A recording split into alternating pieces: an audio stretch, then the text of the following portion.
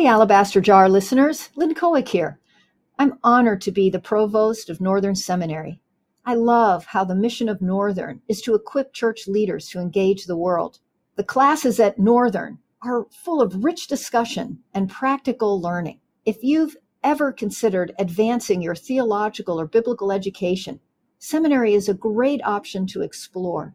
That's why I wanted to let you know about a special opportunity Northern Seminary is offering if you apply right now. We are offering a $50 Amazon gift card to everyone who applies and is accepted for the fall quarter. So now is the perfect time to apply. Go to seminary.edu/AJapply to schedule some time with our admission team or to start your application today. Again, that is seminary.edu/AJAPPLY.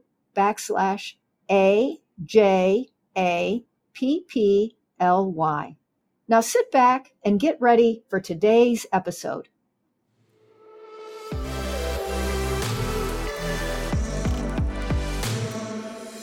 Welcome to the Alabaster Jar, a weekly conversation where we take on current issues impacting women at the intersection of faith, theology, and ministry. We are pleased to offer Alabaster Jar as a podcast of Northern Seminary. This episode is part of a special series where we are talking with women who are students at Northern Seminary. My name is Serene Musselman. I'm a student at Northern, and today myself and Dr. Lynn Cohick are joined by Keri Ladouceur. Keri is a student in the Masters of New Testament program at Northern Seminary. She's also a pastor, founder of New Ground Network, where she has coached ministry leaders and pastors across the globe. She's a podcast host and a sought-after speaker. Welcome to the podcast, Keri. Thanks so much. I'm excited to be here with you too. Thanks so much for joining us. We're excited for this conversation. Yeah, absolutely. So, Keri, you are the community pastor at the Naperville location of Community Christian Church here in Chicagoland, and you also speak extensively with churches and conferences like Exponential, Multiply Vineyard, but you haven't always been in vocational ministry. In fact, you started out in the business world and you were finding success at a young age. So tell us a bit about what changed and how did you discern a calling into ministry? Oh, yeah. At the time I was in Florida where I grew up and was scaling a restaurant franchise. Actually, we had opened the first one in Florida and had this contract to do multiple over the next few years. And this was before I really had a relationship with Jesus. And during that time, it was a successful stint in the business world. I had a well-resourced journey of trying everything the world had to offer me that was going to make me feel whole or complete. Success, shopping, partying, just all the things that come with that. And I turned up empty at the end of that. And so one Easter Sunday, I darkened the doors of a church across the street from where I lived. And that was the beginning of, that kind of changed everything on my journey. And so over time, it really shaped how should I run this business? If everything should be yielded to Jesus. And we started doing some partnerships, the restaurant that I was running with the local church, serving after hurricane disaster and doing relief work. And it was wild because I had cooks who had been out partying all night, showing up kind of cussing and drinking and, sweet church ladies there. It was whoa, what's happening here? But I didn't know any better at that time. And some people at the restaurant got saved. It was a really awesome experience to see them find their way back to God through that. And at that time, one day the executive pastor called me and wanted to meet. And I thought I was in trouble. And he said, I know you've been building restaurants and I wonder if you have ever thought about building ministries, which honestly, that had never crossed my mind. But I left there thinking okay, this is interesting. My boyfriend at the time, who's my husband now, said, you have to pray about this. And if God doesn't give you a vision for this ministry, you can't say yes. And if he does give you a vision for it, you can't say no. And so that's what I did. I went away and prayed. And that was the beginning of my journey in ministry, leading a middle school ministry, actually. Wow, that's awesome. And you were just teaching students, not middle school students though, but high school students at a camp at Community Christian Church, right? How was that experience? Oh my gosh. It was, it's intense teaching high schoolers. I don't know if you've stood in a room of a couple hundred high schoolers lately, but yes. It was just incredible. They were so hungry. And I even think the weight of this last year and a half, we can all talk about that. But for our students, like for high school age kids, that it's been really intense. And so their hunger for hope, we wrapped up the last session just asking them to identify this big idea we had in the last session was, when the pieces of life don't fit together, God can use your pain to position you for purpose, which is a huge part of my own story. So it was such an honor to teach that message, but we gave them the opportunity to name their pain and then really to turn it over to God and invite him to, bring purpose from it. And the things that they submitted that they're navigating right now were just unreal. And so it was a powerful time to be with them, and kind of felt back, like getting back to my roots, like being with high school students and, yeah. Awesome. I love how that's full circle. That was part of your calling into ministry, and God's still keeping that passion alive. That's great. Yes, it's great.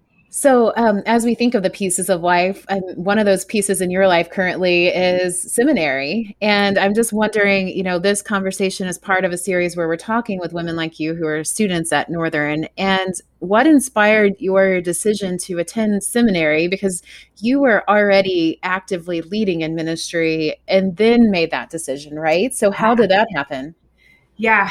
Honestly, so much of my journey has just been watching what God's doing and kind of saying yes to what he's leading. And I was active in ministry, leading a church at that time, and getting just the opportunity to speak at different conferences and gatherings and churches. Frankly, I had a lot of friends that were like, hey, we've never had a woman teach here, but would you come teach? And that was this really weird thing God was doing. And, my husband went to seminary, so I could access his commentaries and his books. But I felt like if I got formal training, my confidence in what I'm actually teaching would go up. My study time, maybe each message would go down. But I really felt the weight of, I want to do justice to God's word and serve well with these opportunities. And so it was less like I want to further develop my career potential and more like for personal development. So seminary is what I do instead of watching Netflix right now, this yes. in my free time. Good choice. Good choice. Yeah. And how I want to grow. And so it's been awesome. I'll just tell you quickly, I only had my associate's degree and wanted to go, I thought just to Bible college, like I'll get some kind of basic education that will just equip me to do justice to these invitations. And I applied for a school, and I was actually on the phone. I had missed the deadline by like 3 days to get into a class. And I'm thinking, surely you can like overcome that and get me in this class. So I call, and while I'm on the phone with the administration office, I got a message from Scott McKnight out of the blue saying, Keri, you should go to seminary. I love that. Goosebumps now, just, saying it. But that was really how Northern came about for me also. That's great. Yeah. And I resonate with your story. I went to seminary for similar reasons. I was already in a pastoral role, and I was having conversations with people who were from unchurched or dechurched backgrounds, and they were asking big questions, and I wanted to feel more equipped to have those conversations. And so I think that's a good encouragement to someone who's listening. There are many students, I would say, in our cohort that are interested in academia. They're writing and already beginning to publish, but then there's some of us who wanted it to expand our knowledge and help us grow in ministry. And so there's a whole diverse group of us at Northern. So I think it's good to share that story because I can relate to it. I'm guessing some of our listeners can too. So what has surprised you or challenged you being in seminary so far? Because you're heading into your third year now, right? That's right. Yeah.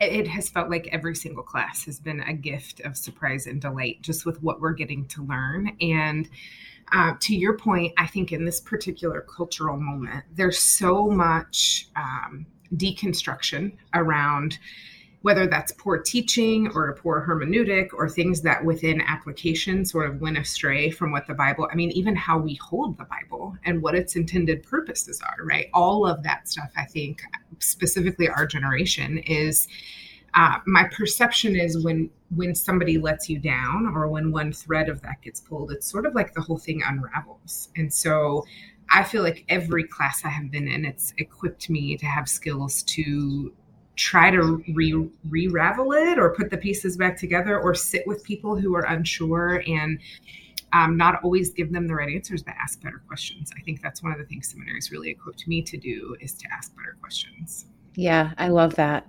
So let's take a moment and talk about being a woman in ministry. Um, I remember you saying once that because you didn't grow up in the church, you didn't necessarily have some of those paradigms of what a woman can or cannot do in ministry. In some ways, that's been a blessing in disguise because it's allowed you to take on big challenges.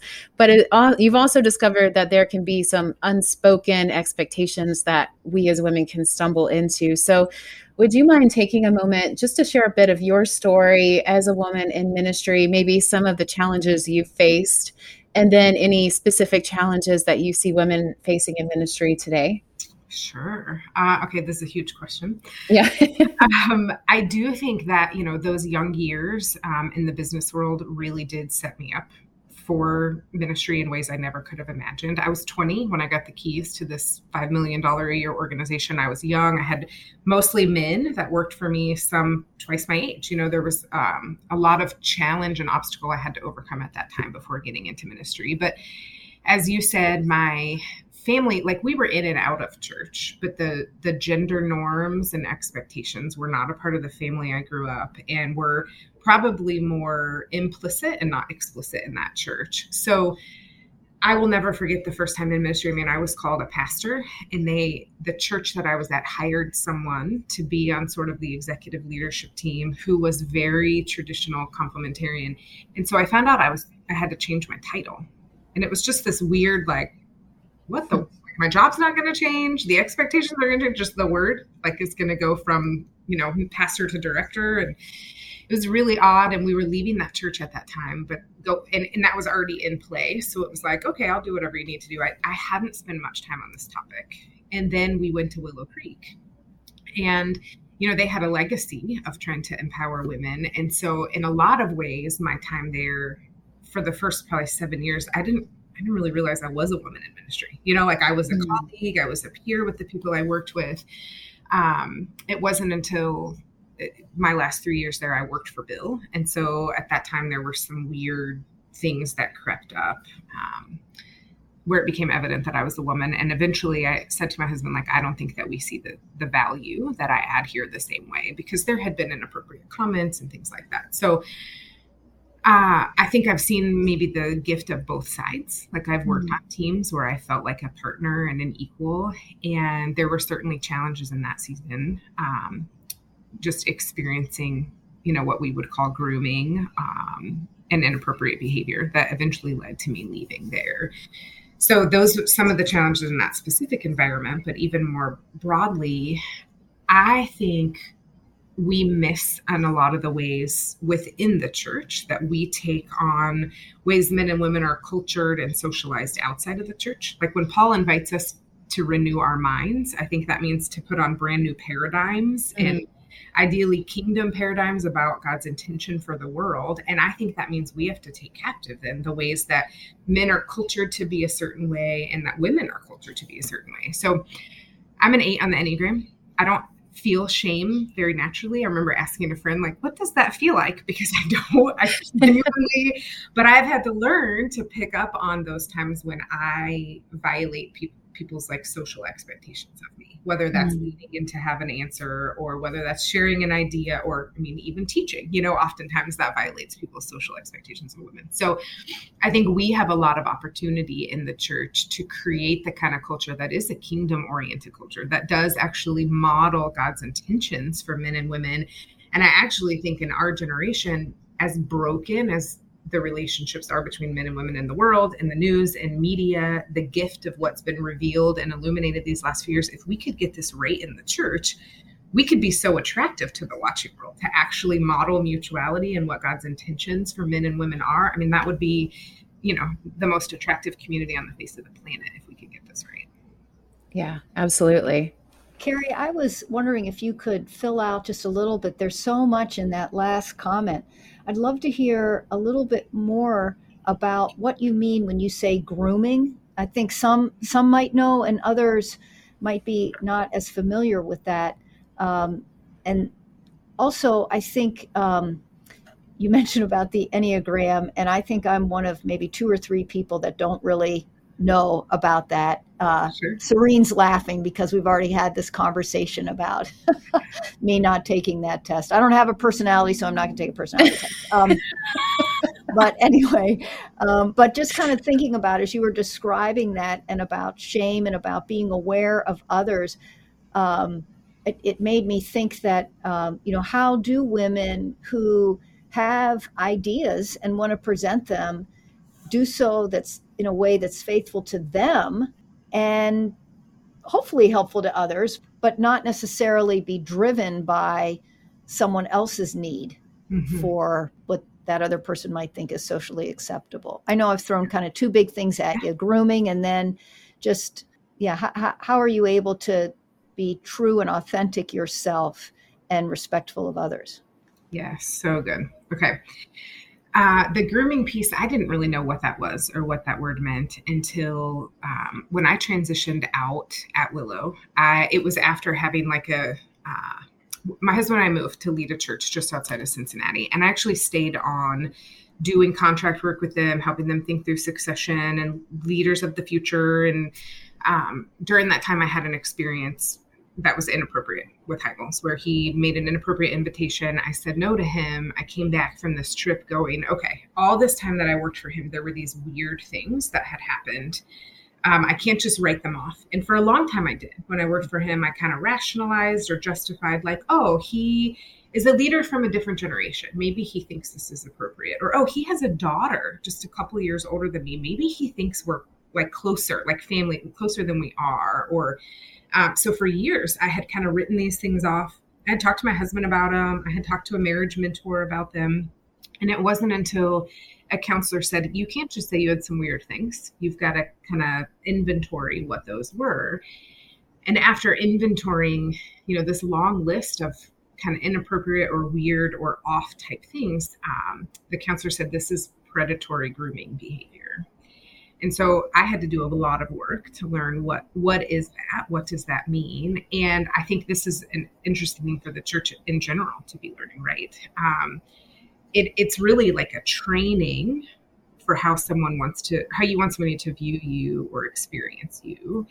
And, we've talked a lot in the last couple of years about like narcissism in the church, and this is something oftentimes grooming has to do with knowing your vulnerabilities or your weak spots.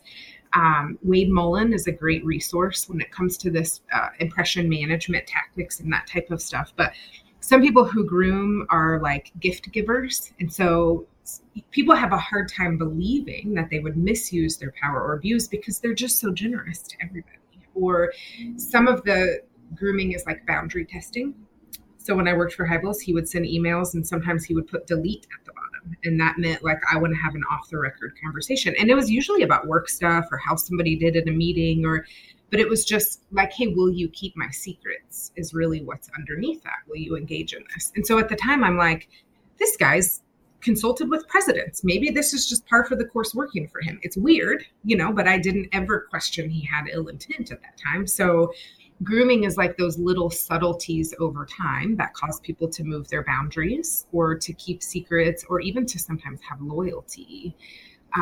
And I think what's interesting when I step back from the Willow thing is I think everybody was groomed. I think Bill groomed different leaders in different ways. I think the congregation was groomed, right? To think we were the best church in the world or to see Bill in a certain way, to see the role of Willow in the broader church. All those things really are grooming in terms of how they play out and what the purpose is of like the hyperbole or the encouragement or the challenge. Yeah, thank you.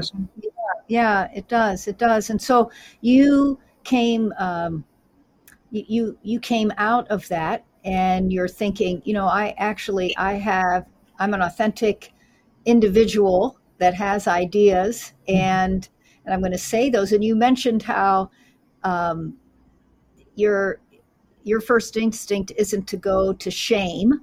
And so you needed to be conscious of that with others. So how did that kind of other people reacting or either, I don't know, imputing shame to you or feeling shame themselves? I don't know. But anyway, if you want to unpack that a little bit. Yeah. The part at Willow specifically or the part about in general? Yeah. I think for all of us, anybody who leads, and especially in the church, if you're going to rise and fall in people's praise, the same is going to happen with your criticism, right? Like I think we have to figure out what it means to be serving out of a place of obedience or faithfulness. And in some ways, that's the gift of my own journey. Like I never set out. I didn't feel the call in middle school to be a pastor. I never had that like burning bush moment. It was just one yes of obedience after the next. And so when I can know, like at the end of the day, I'm being faithful to what Christ is calling me to. I'm not asking for these opportunities. Like I've never sought them out. This is just how God has orchestrated my path. I think those things help level the playing field. And it's great when you receive encouragement from somebody at the end of a message or, at the end of a talk. And at the same time, there are often times that I receive criticism at the end, or nearly every time I have been a guest teacher somewhere, I'll have somebody come up at the end and say, hey, that was good, or that was this, but how do you justify what you do? And what they're asking is like, how can you as a woman either have the audacity or like, what's the theological gymnastics you've done to get there? They're asking. And so I have also over time really had to learn, if I get triggered in those moments or feel attacked or like I need to be defensive, I can't actually pastor somebody through that. But when I can hold tightly to, well, I'm just being faithful. I didn't seek this out. I'm just trying to be obedient. Here's what my journey was. Here are some resources. I actually love that you have a high value for what the Bible says. And I think studying what the Bible says in this topic is important. And here, then I'm able to sit with them in their own pain or discomfort or challenge and not make it about me. But the root of all of that is at the core saying, okay, at the end of the day, I just want to be faithful. Exactly. Yes. So, Keri, as you describe these sort of interpersonal relationships and how we can communicate with one another and support one another, I know you have a passion for mentoring and coaching people in their calling. And so share with us a little bit of why you believe there's so much value there. Why should we take time to share our experiences and help others grow? Yeah. Maybe this goes back to my wiring or me being an 8. I'm not sure, Lynn, but I truly think that the truth is one of the kindest forms of love we can give someone. And my own experience within the ministry world is, most leaders, or at least senior leaders, don't have many people telling them the truth or holding up a mirror, or I don't think it's intentional that we have yes people around those tables, but often that's what happens, right? Like spiritual influence is really different than even just authority as your boss or as your parent. And so my coaching work started with people would call, at Willow and say, hey, what do you do this? How do you do this? What happens over in this ministry? And I would have those conversations. And then I would say at the end of it, like, this isn't your community. It's not your context. It's not your vision. What would it look like for you to get that clear where you're called to serve? And so they would say, great, can you come help me do that? So I never really even set out to do that coaching work, but loved getting to sit in that sort of holy space with people where you're asking them questions. There's this term called hemmablind. It's a Swedish word that means blind to the things at home. So that's like your son broke the window with a baseball 3 months ago and it needs to be fixed and the window's cracked, but you just stop seeing it over time, right? And I think many of us, that's the case within our organizations, within our churches. There can be things we are unintentionally perpetuating or things we miss. And so the coaching work has been going in and helping churches or denominations or leaders get feedback, get clear about who God's calling them to be or what this next season of ministry looks like for them, and then trying to align, around those things. Sometimes that's change management. Sometimes it's like dreaming and vision about the next season. It looks really different with each client. But I think coaching work, if you don't have someone who's coaching you and giving you feedback, usually when they don't have skin in the game, right? Like it can be hard when your boss is your coach because they're also thinking about the organization and your job. So just having somebody in your corner that's going to hold you accountable and challenge and ask good questions, I think is priceless for all of us in different seasons of life. That's so good. I've found myself in situations in the past where I was craving feedback. I wanted someone to give me honest truth, as you pointed out, and to be given opportunities to grow. But I think sometimes that can be challenging. I don't know if that's always particular to being a woman in ministry, but it seems like that definitely plays a factor in getting that true, honest feedback. So How do you think, a couple of questions here, how can we as women do this for one another? And then earlier you were talking about serving alongside each other, mutuality, men and women together. So then how can men come alongside and champion women in their calling? Yes. Oh, these are really good questions. I think that that's one of the gaps. Like, if you just step back and look at, okay, women that feel called to serve in leadership roles or as teachers, if there are not many other women doing that, then that's going to require men to fill in the gap of mentorship and development, right? And so I think even our well-intentioned things like the Billy Graham rule have really set this back. Men and women being able to serve together, being able to partner in ministry. If any of the guys on my team can go have lunch with the boss and get that mentorship or that feedback or that coaching and women can't, that's automatically an obstacle. And my personal conviction is that if we think men and women having relationship and friendship is that dangerous, like, we have to get to the root of how we see one another. Because if I actually see you as my brother or my sister, I'm not going to be able to objectify you. If I don't see you as a sex object, if I see you as somebody who is my family, it almost becomes impossible for those things to take root. So I think we've got some work to do to get to the core of that relationship between men and women. But most often with feedback, I find I have to ask, right? And sometimes there are people that want to give me feedback that I'm like, I don't know if your feedback carries as much weight as it would from this other person. So I have found just asking, and sometimes depending on the person, they can be shy about that, but like, hey, give me one or two things I can work on. Maybe they don't want to give you overarching feedback, but can give you real clear kind of next steps or things to receive. That's been huge in my own kind of personal journey. And that's from men and women. So I think asking for it if you really want it. And there are sometimes I don't want it, like I don't go seek it out every time, but I want that. And I want to ask other people for that. Did that answer your question about feedback? Totally. Yeah, that's great. Thanks, Keri. Yeah. So clearly you're a gifted communicator. I know you didn't come on here and say this, but you are asked to speak and communicate because people see that gift in you. And so what would you say to a woman who feels like God's given her a message or a story to share? How do you think she can begin finding her voice? Yeah. Finding your voice in general as a woman, right? I think, I know some of the research shows that a woman's self-confidence peaks at 9 years old. I don't know if you've read this. Wow. 9 years old is the age that you go between like concrete and abstract thinking. It's the age that you realize all of the expectations the world puts on women, and that you realize like you really can't meet all of those. Like, it's actually impossible. And that's why a woman's self-confidence plummets at that age. It's the highest it will ever be at 9. So I think we got to change that, Keri. We have got to change that. That is, I did not know that. And you saying it, I can in a way believe it. Remember that ad, Run Like a Girl?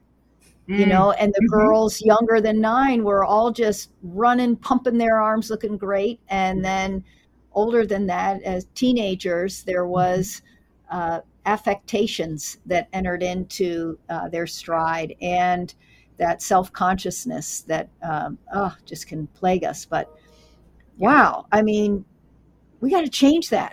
Yeah, totally. Yeah. And when you really start to peel back the layers of like all of the reasons why, right? Because that's what we see in the media and in commercials. It's the unintended expectations that we put on women. I mean, that's already when they're being asked, like, what do you want to do when you grow up? Can you work outside of the home, or are you supposed to stay home? There's all sorts of things underneath that are questions. I just listened to this podcast where James Dobson was talking about a woman smiling in a car next to him, and it was flirtatious. And all I could think about the whole time was how often women are told to smile. So it's like, well, if you do smile, you're flirting with this man in your car, because he basically says in the podcast, like, he didn't pull off on the side of the road. He passed the test or something like that, that you're like, wait a minute, her smiling was a trap, but women are told to smile. Like, it was just some microcosm of all the ways that women get these double messages. And so it really feels like you can't win. Like, that's kind of the core of it, is that exactly you're never going to meet all those expectations. That's right. Yeah. That's right. Yeah. And then it's always your fault. Totally. Yeah. So totally. that adds a lot of pressure or shame, as you mentioned earlier. Yeah.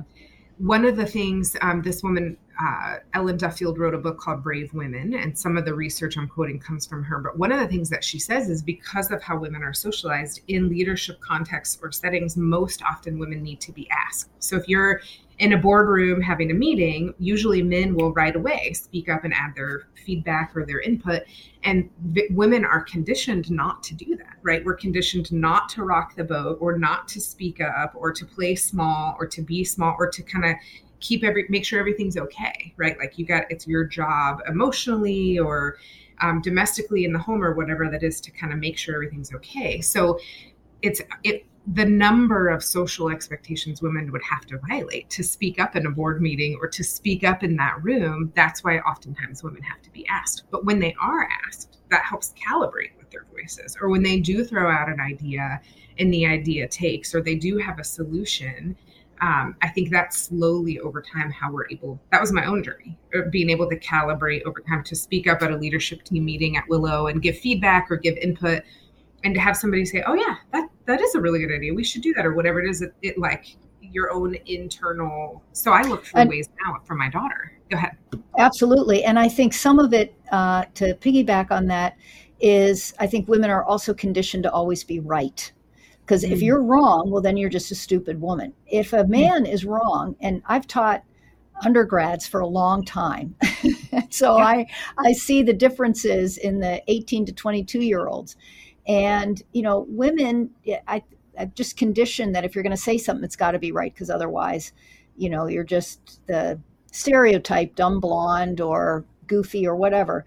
But there are a lot of men who say things that I think, that really wasn't helpful or essential or meaningful or worthwhile or, pick your adjective.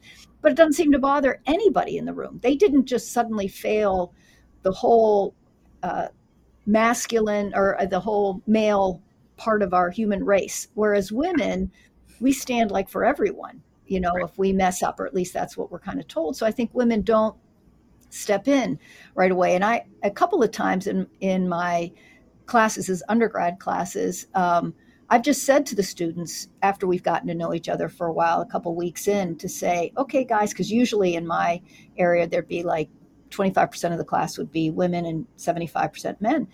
And I'd say, now, guys, all of you all, I want you to just to notice that about the last 5 questions that I've asked have all been answered by men. So what we're going to do is a man can answer 2 times, and then we're going to have to wait. The third question the first answer will have to come from a woman. And they kind of liked that. But they also realized, wow, yeah, the young men in the class realized, I just jump in. I am not conscious of the fact that there are women who are thinking about the answer, but I don't. Culturally, I just don't think about it. I just jump in, and they appreciated having a mirror put up to how we're talking. The same thing can happen in a church meeting, in any kind of small group. You just have to be kind of intentional about it. Yeah, totally. We have these conversations. My daughter just finished 6th grade this last year, and she noticed, Mom, when our teacher asked a question, all of the boys shout out and all the girls raise their hand. 6th grade. Wow. And she's noticing this already. So, and you look at all the statistics about like a man will apply for a job if he has 60 to 70% of the qualifications. A woman won't unless she has 100. So just like you're saying, there's this conditioned sort of way that we need to have it all thought through or figured out or be right. And both of those things, and I'm not like being angry at men for doing that. They're cultured in that way, right? To just speak out or to just, so we have work to do on both sides. But I think in the church, there's so much opportunity for us to do better and to model for the watching world, like, oh, women have value. Like that's a space, women's ideas are invited. That's a space when a woman speaks up, she's honored. That's a space that women aren't objectified, or that men couldn't fathom looking at pornography because they couldn't even imagine being turned on by the objectification of a woman because that's their sister. Like that's a place that men and women get to model the character of God and how they serve one another. There's so much potential if we can get this right in the church for the watching world to just be drawn to the character and nature of who God is. Yeah, Keri, that's awesome. And, as you were talking about the watching world, I was just thinking about social media. There's a huge watching world out there on social media, and it's definitely a place that can be intimidating to raise our voice. It's a powerful form of communication, though, and I've been inspired recently by your use of social media to share some challenging messages and invite conversation. And I'm wondering, how do you see social media as a place for us to engage with people that think differently from us? And do you think it can be a place of ministry? Oh, man, social media sometimes feels like a dumpster fire right now. Right? Yes. To be honest. But that's my hope. I mean, my hope is that any place that we're invited to add to the conversation as Christ followers, that we would figure out a way to do it that's redemptive. So there are times, I mean, sometimes I post just, pictures of something silly or something ridiculous, but there have certainly been times that I felt just kind of a prompting from the Holy Spirit to share something, sometimes that I didn't want to. Probably like a year and a half ago when John MacArthur told Beth Moore to go home, I had a really interesting conversation with a male colleague on the heels of that, where I essentially said, like, I'm just so glad he said it out loud, right? Like people are thinking this every time I'm in a room. I can tell who won't give me eye contact or whose body language is like, why do we have a woman? And he was like, every time? Like, what are you talking about? I'm like, oh, every time, even in my own church. Like, I could feel when those things happen. And he was shocked that this was something that women are aware of. And so we had this conversation. It was an awesome conversation. And I really felt prompted to share about this on social media. And I'm like, no, Lord, it's embarrassing. I don't want to be vulnerable. I want to be strong. I don't want people to know we face that stuff, whatever. But it like wouldn't go away. And so I ended up sharing just about this conversation and how healing and redemptive that one experience with the male colleague was. And I got so much feedback from people like, oh, I'm so glad you said that, or you named that, or from men that were like, oh, I never would have known. I learned from that experience.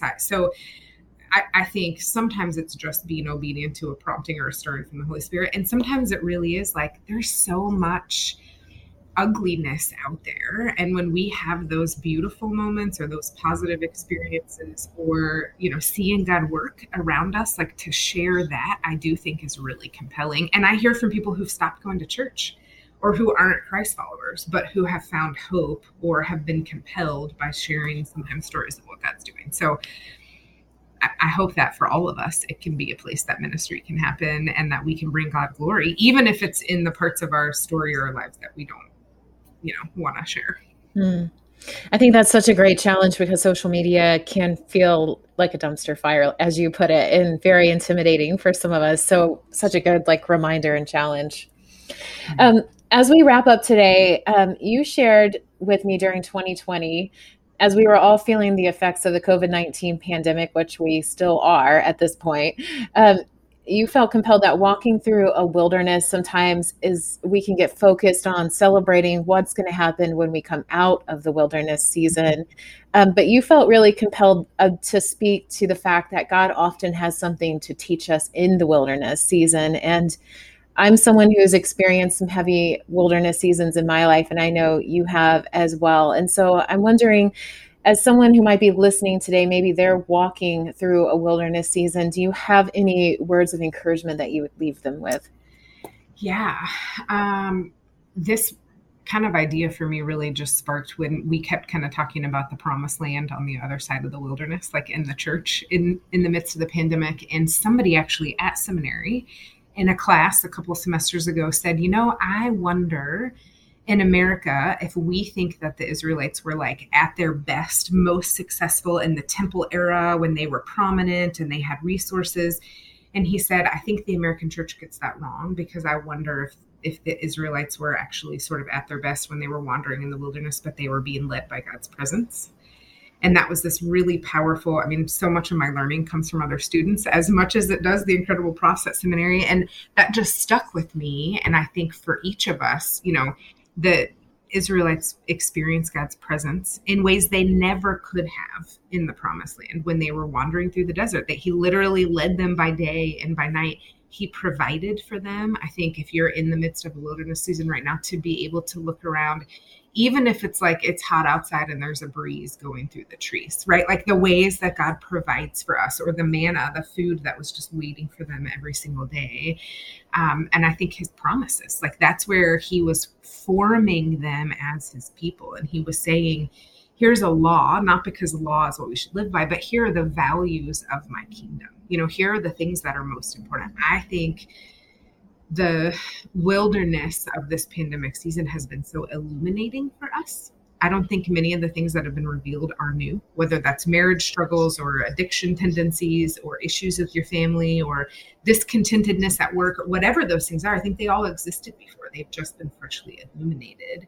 And so I think in the midst of that, there's an invitation for us to say, does my life actually match what I would say my values are? Am I really living the way and building the life that I feel like God's called me to live? And so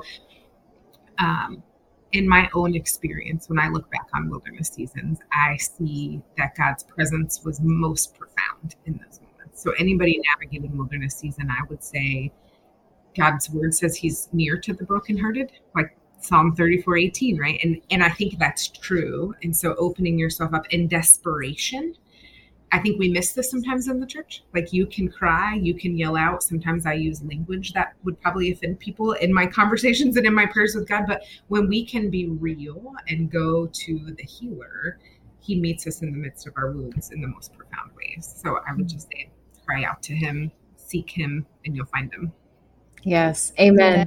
Yes. Thank you so much for joining us on the podcast today, Keri. I hope that it's been encouraging to our listeners. It's been wonderful getting to talk with you. And I think we're going to leave it with that word of encouragement to our listeners today. So thank you so much. Thank you. Thanks for having me. Thanks for what you both do. Thanks, Keri. You've been listening to another episode of the Alabaster Jar podcast, and today has been a special conversation with Keri Ladouceur, a Northern Seminary student. And if you've enjoyed hearing from her, go find her on social media, or you can find her pastoring over at Community Christian Church in Naperville if you are local to the Chicagoland area. And if you've been inspired to learn more about being a student at Northern Seminary, you can find out more at seminary.edu. We'd love to share with you this experience, being part of a cohort and learning together. And we hope that you'll join us back here again next week for another episode as we continue our conversation on issues impacting women at the intersection of faith, theology, and ministry.